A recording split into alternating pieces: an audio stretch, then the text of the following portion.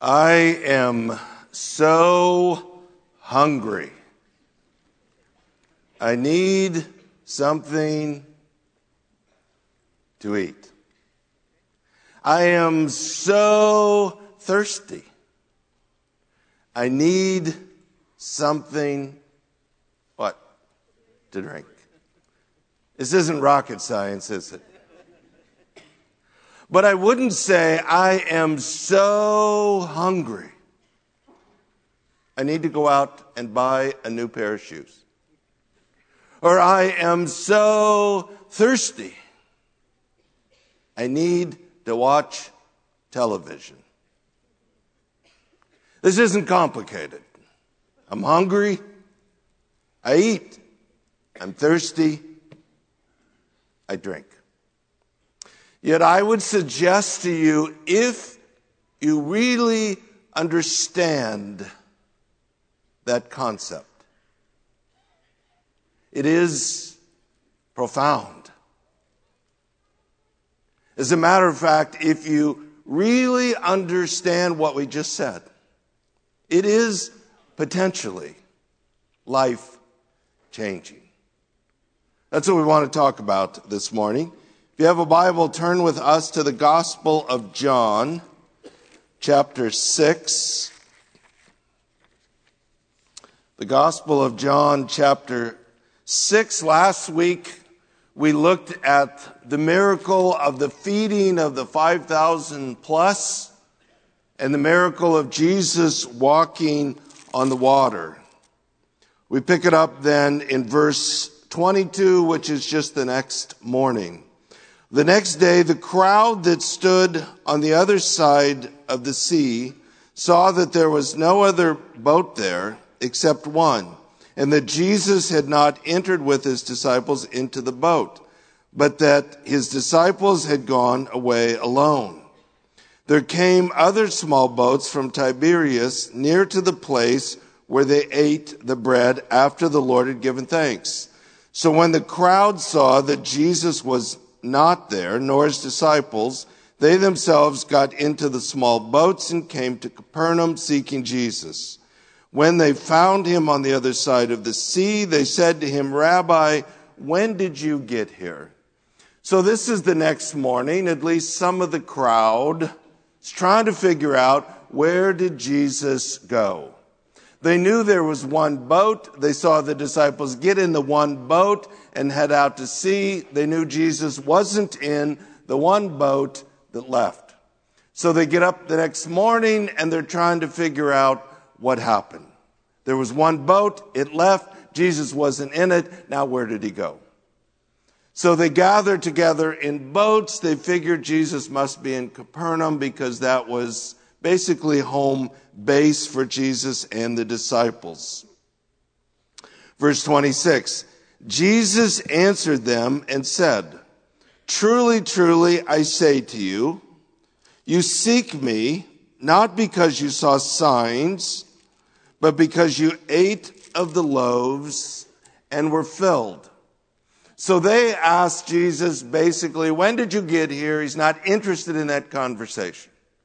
What he says to them is, you seek me, not because you saw signs, meaning not because you saw the sign that I am the Messiah that can save your soul, but rather you seek me because you're hungry and you want more bread. Verse 27, do not work for the food which perishes, but for the food which endures to eternal life, which the Son of Man will give to you, for on him the Father God has set his seal. So this is really important to understand this text.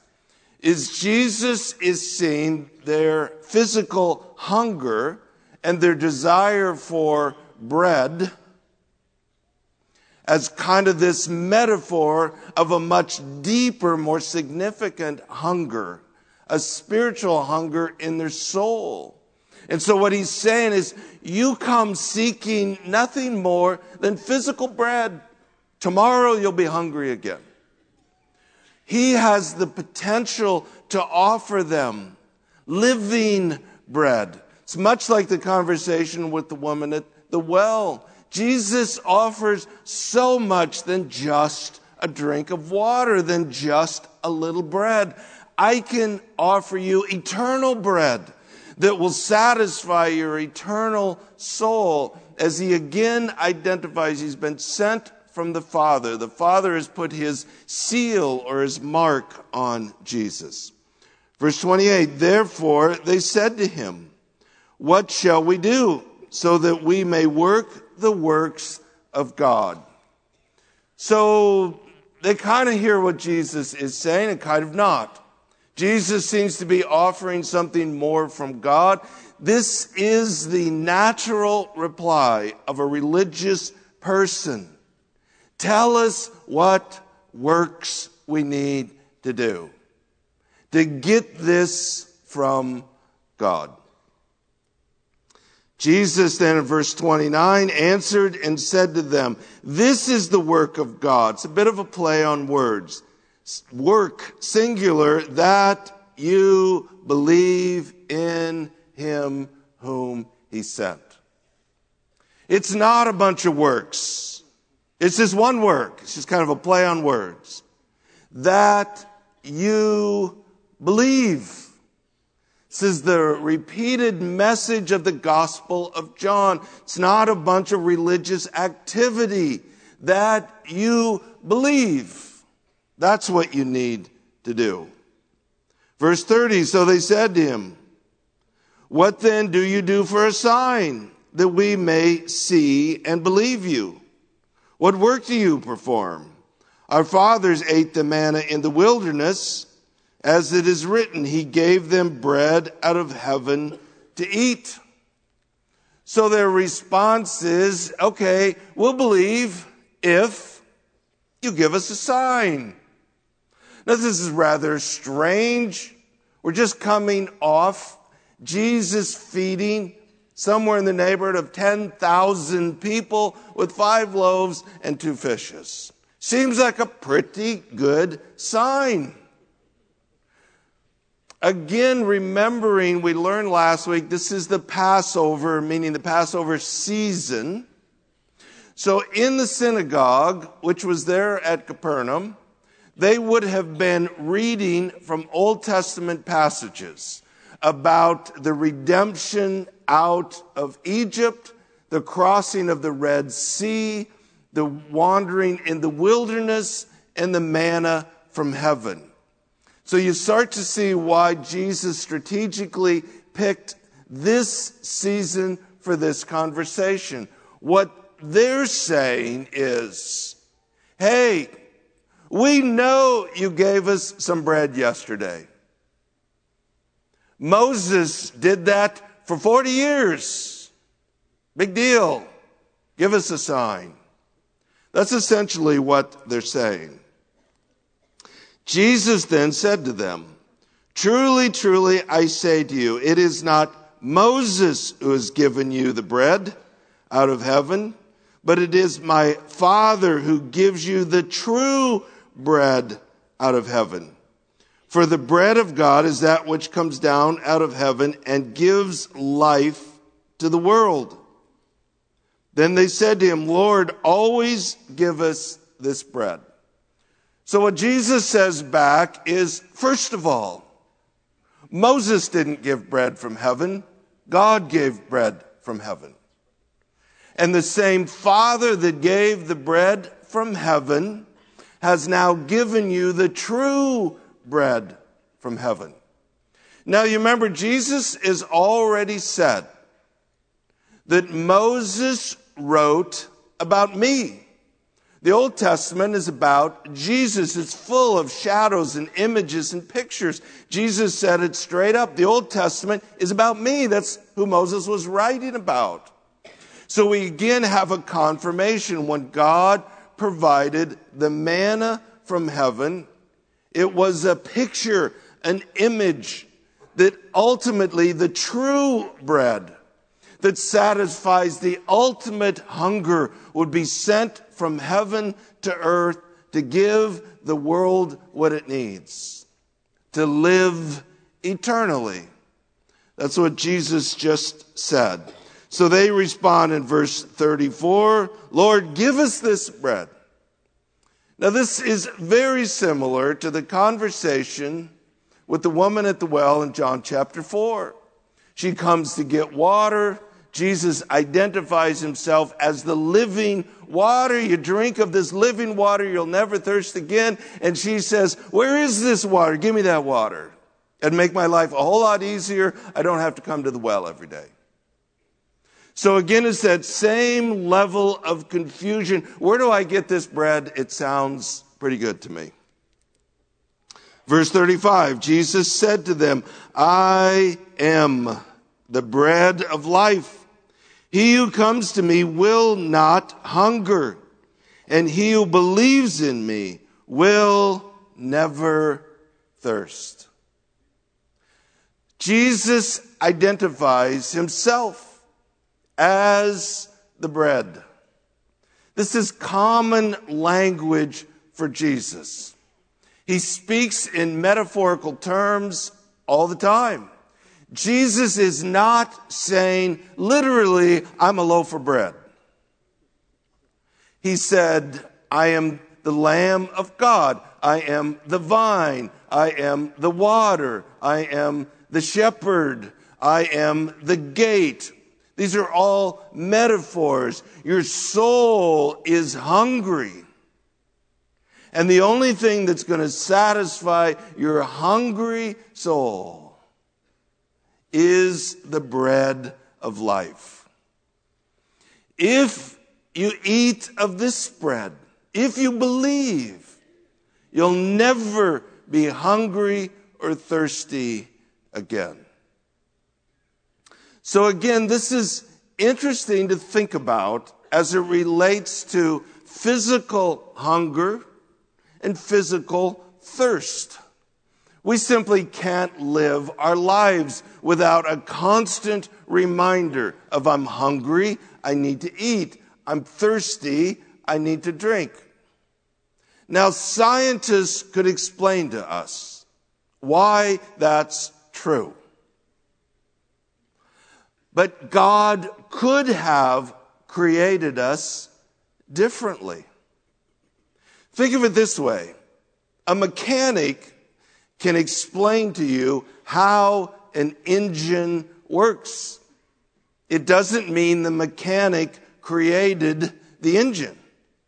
Scientists can explain how the body works, but it doesn't mean they created the body. God easily could have created us not to need to eat or drink. So what's built into us is this everyday metaphor reminder that if I'm hungry, I need to eat. If I'm thirsty, I need to drink. And I have a much deeper hunger in my soul. I have a much deeper thirst in my soul. If I'm hungry, I need to eat. But what do I eat? If I'm physically hungry, I don't think I need to go out and buy a new pair of shoes. It doesn't make any sense. If I'm thirsty, I don't think I'm so thirsty, I think I'll watch television. And yet when it comes to our spiritual hunger and thirst, we go searching for all kinds of things that don't make sense, that are never going to satisfy the deepest hunger and thirst of our soul. This is what Jesus is trying to get them to understand. Jesus can do something far more than give you some bread and you'll be hungry again tomorrow. I'm offering you the bread that will satisfy your deepest hunger forever. Verse 36, but I said to you that you have seen me, yet you do not believe. All that the Father gives me will come to me, and the one who comes to me I will certainly not cast out. For I have come down from heaven not to do my own will, but the will of him who sent me. This is the will of him who sent me, that of all that he has given me, I lose nothing, but raise it up on the last day. For this is the will of my Father, that everyone who beholds the Son and believes in him will have eternal life, and I myself will raise him up on the last day. Now, there's part of that conversation that has the potential to get in pretty deep and create quite a bit of confusion. I want to avoid that. You have this mysterious teaching throughout the scriptures that when it comes to salvation, there's something that God is doing and there's a responsibility we have. It's mysterious. It's really hard to figure out. But there's always God's part and our part. Jesus is essentially saying, you don't believe, but some will believe. And the Father will draw some and give them to me, and I will take them in, and I will keep them all the way to the end of the story. When he talks about raised up in the last days, he's talking about the resurrection, life after death, with him forever. He's brought this up several times already in the Gospel of John. So God does his part, and there's a mystery to that. But he says, what is our part? Our part is to listen, to understand, and believe. We don't need to figure out God's part. We need to understand our part. And that's what he says. Those who believe will have eternal life. Verse 41, therefore the Jews were grumbling about him, because he said, I am the bread that came down out of heaven. Now again, thinking about this as it relates to the children of Israel coming out of Egypt. When they received bread from heaven, what did they do? They grumbled. So now you have the same dynamic. The true bread has come from heaven. What do? Well, they grumble. Verse 42, they were saying, is not this Jesus, the son of Joseph, whose father and mother we know? How does he now say, I have come down out of heaven? In other words, we know you. We know your parents. We know where you live. What is the deal with you keep saying you've come from heaven? You can understand the difficulty of coming to grips with the fact that this is God in the flesh. So they're saying, why do you keep saying that? We know your parents. We know where you're from. So Jesus responds to them. Verse 43, do not grumble among yourselves. No one can come to me unless the Father who sent me draws him, and I will raise him up on the last day. It is written in the prophets, and they shall all be taught of God. Everyone who has heard and learned from the Father comes to me. Not that anyone has seen the Father except the one who is from God, for he has seen the Father. Truly, truly, I say to you, he who believes has eternal life. Now you have again God's part and our part. What Jesus is saying is you were told you would be taught by God. He is sent from God. He is teaching them. He's reminding them of what we learned in chapter 1, verse 18. Jesus has come to exegete, to reveal the Father. You were told God would teach you. God is teaching you. I've been sent from the Father, and I'm teaching you, and I'm telling you that if you believe in me, you have eternal life. Verse 48, I am the bread of life. If you're hungry, you need to eat. Your fathers ate the manna in the wilderness, and they died. It was just bread. It's the very same thing they come seeking. It's just bread. You'll be hungry again tomorrow. This is the bread which comes down out of heaven, so that one may eat of it and not die. I am the living bread that came down out of heaven. If anyone eats of this bread, he will live forever. And the bread also which I give for the life of the world is my flesh. We learned in John 1 verse 14 that in the beginning was the Word, and the Word became flesh, meaning human. He's simply saying he will have to die. It's a looking forward to the cross. So again, the same repetitive message. It's a metaphoric message. Jesus is the bread. Your soul is hungry. If you eat of the living bread, it will satisfy your soul now and forever. Verse 52, then the Jews began to argue with one another, saying, how can this man give us his flesh to eat? So they're still thinking literally. Now this is a consistent problem. You remember when Jesus was talking to Nicodemus about being born again. What did Nicodemus say? What am I supposed to do? Crawl back into my mother's womb and be born again? I don't know what you're talking about. When Jesus was talking to the woman at the well, she's still thinking literally. Tell me where I can get this water. It'll save me some trips to the well. So again, they're saying, we don't understand what you're talking about. Are we supposed to eat you? Cannibalize you? It makes no sense to them. So now starting in verse 53 to 58, which is as far as we'll go this morning, this is a portion of the Gospel of John that's created quite a bit of confusion over the years. Some of you come from backgrounds or traditions where you were taught that the elements of communion either are or become the flesh and the blood of Jesus. And a lot of that support for that view comes back to this particular text in the Gospel of John. So I'd like to spend just a little bit more time trying to get some clarity here. We here at Lincoln Berean believe that the elements of communion are symbolic.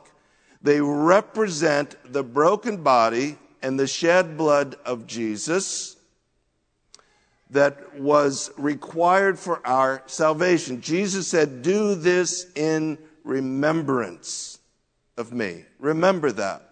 My body was broken, my blood was shed. When we look at this particular text, there's several things to think about before we read through the text.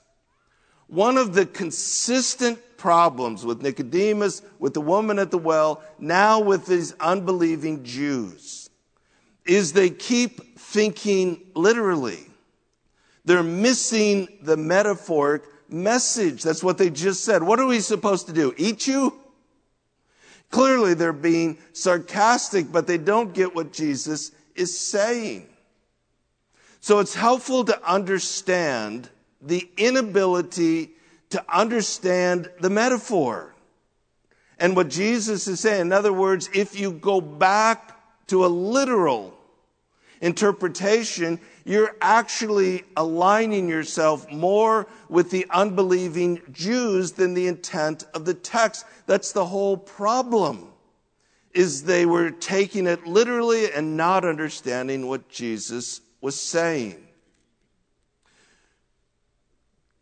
One of the big challenges, if this passage is about communion or the Lord's Supper or the Eucharist, whatever term you want to use, is understanding that wasn't even introduced for another year, and then to the believing disciples in the upper room. At this point, Jesus hadn't even instituted communion. There's just no way these people could have understood that's what he was saying. In the upper room, Jesus said, he took the bread and said, this is my body. So the word is, the little Greek word, is a word that can mean literally or it can mean figuratively. This literally is, or this symbolically represents. The word is used both ways throughout the Gospels. So that particular word doesn't settle it one way or the other. But the fact that Jesus was sitting with them in the upper room when he uttered those words make it abundantly clear he wasn't saying, "Eat me." It was symbolic. This is my body. He was literally physically with them when he said, "This is my blood." These were Orthodox Jews that had been trained their whole life not to eat flesh and blood. There would have been such an eruption if they thought he was speaking literally. The elements of Passover had been figurative for hundreds of years. Jesus is simply redefining the meaning. This now represents my body, which is broken for you. This represents my blood, which is shed for you. That's really the only way you could understand that when Jesus is physically with them saying those words. So you go back to John chapter 6. If Jesus is introducing some concept, or in some way this literally becomes part of the body and blood of Jesus, certainly when we get to the upper room a year later, he would develop and unpack that even more. But what happens is the opposite. John is the only gospel writer that does not mention the instituting of communion in the upper room. Matthew talks about it, Mark talks about it, Luke talks about it. John's the only gospel writer that doesn't bring it up at all. If you just understand the text literally, or if you understand the text, with the metaphor of Jesus as the bread of life, as we've been naturally understanding it, there's no reason to suddenly take it as literal. So, for example, in verse 53, the statements are absolute. Unless you eat of the flesh of the Son of Man and drink his blood, you have no life in yourselves. In other words, unless you do that, you cannot be saved. If he's speaking literally of communion, the Lord's Supper, Eucharist, then now that is contrary to everything he's taught us already in the Gospel of John, where he has consistently said, you just need to believe. As a matter of fact, they even ask, what are the works? No works. Just one thing. Just believe. So now, all of a sudden, if it's something else, then it's contrary to everything we've been taught. One more thing. The verbs, for example, in verse 53, eat and drink, are in what's called the aorist tense, and that simply means it's past tense once for all time. In other words, it's like a period. It's a moment in time. If he was referring to communion, it would be something that happened again and again and again and again. But that's not what the verb tenses mean. Once to believe, once to eat, once to drink. There's one time when we believe and are saved. It's not some continual thing that happens. So just the natural, normal reading of the text in light of what's preceded it is understanding Jesus is metaphorically saying, I'm the bread, and you need to eat the bread. I'm the water. You need to drink of the water. So Jesus said to them, truly, truly, I say to you, unless you eat of the flesh of the Son of Man and drink his blood, you have no life in yourselves. He who eats my flesh and drinks my blood has eternal life. and I will raise him up on the last day. For my flesh is true food, and my blood is true drink. He who eats my flesh and drinks my blood abides in me, and I in him. As the living Father sent me, I live because of the Father. So he who eats me, he also will live because of me. This is the bread which came down out of heaven. So again, there's the bread. It's Jesus. He came down out of heaven.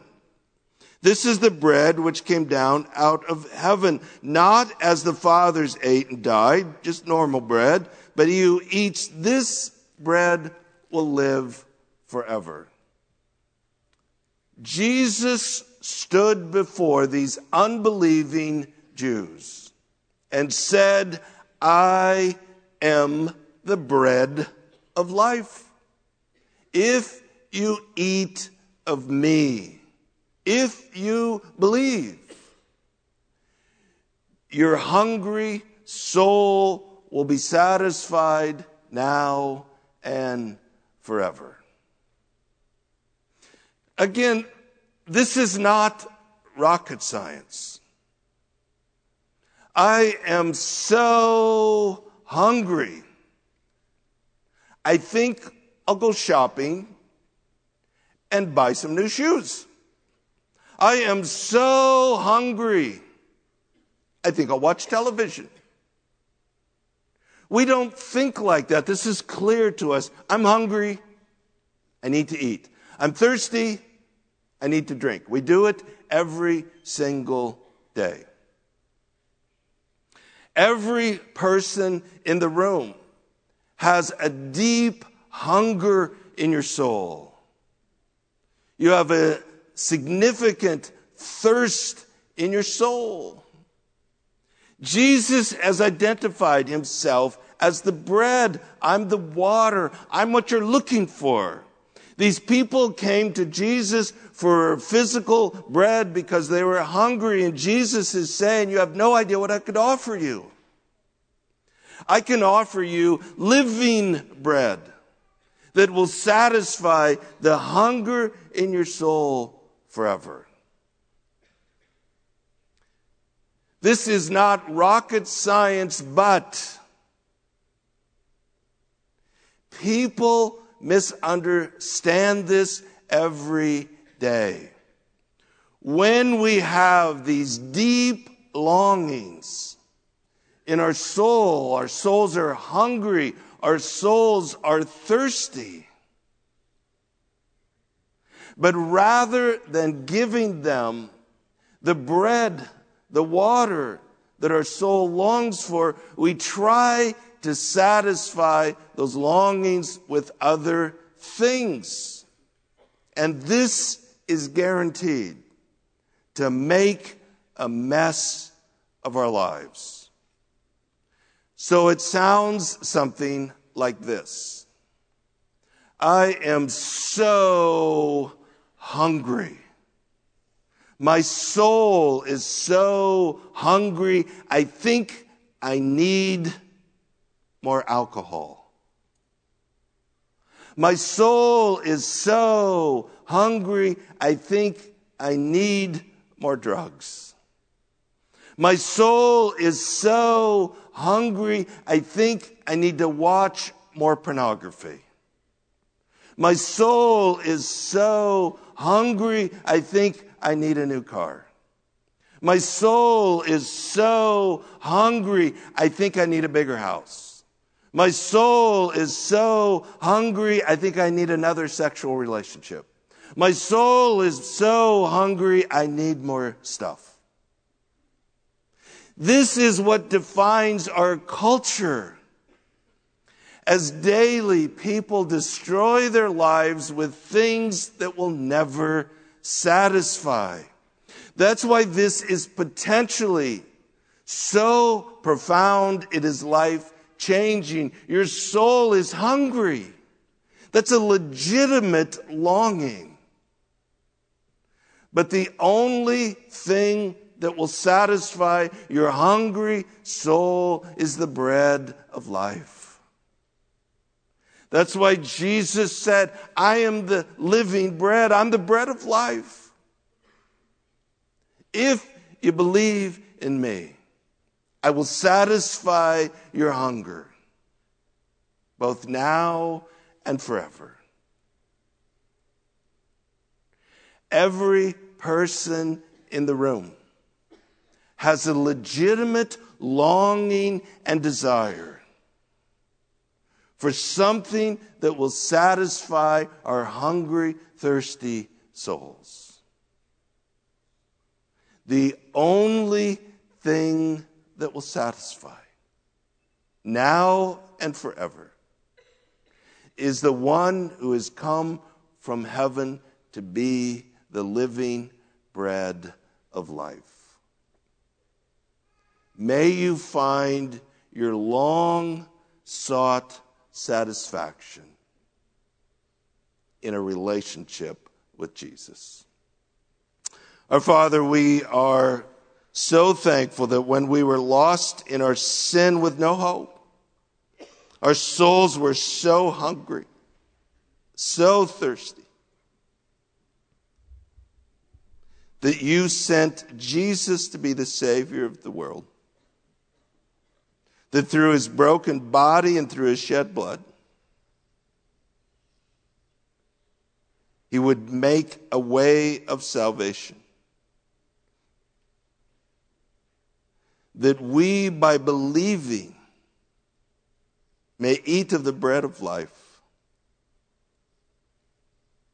and be satisfied now and forever. God, may that be so of every person here this morning. In Jesus' name, amen.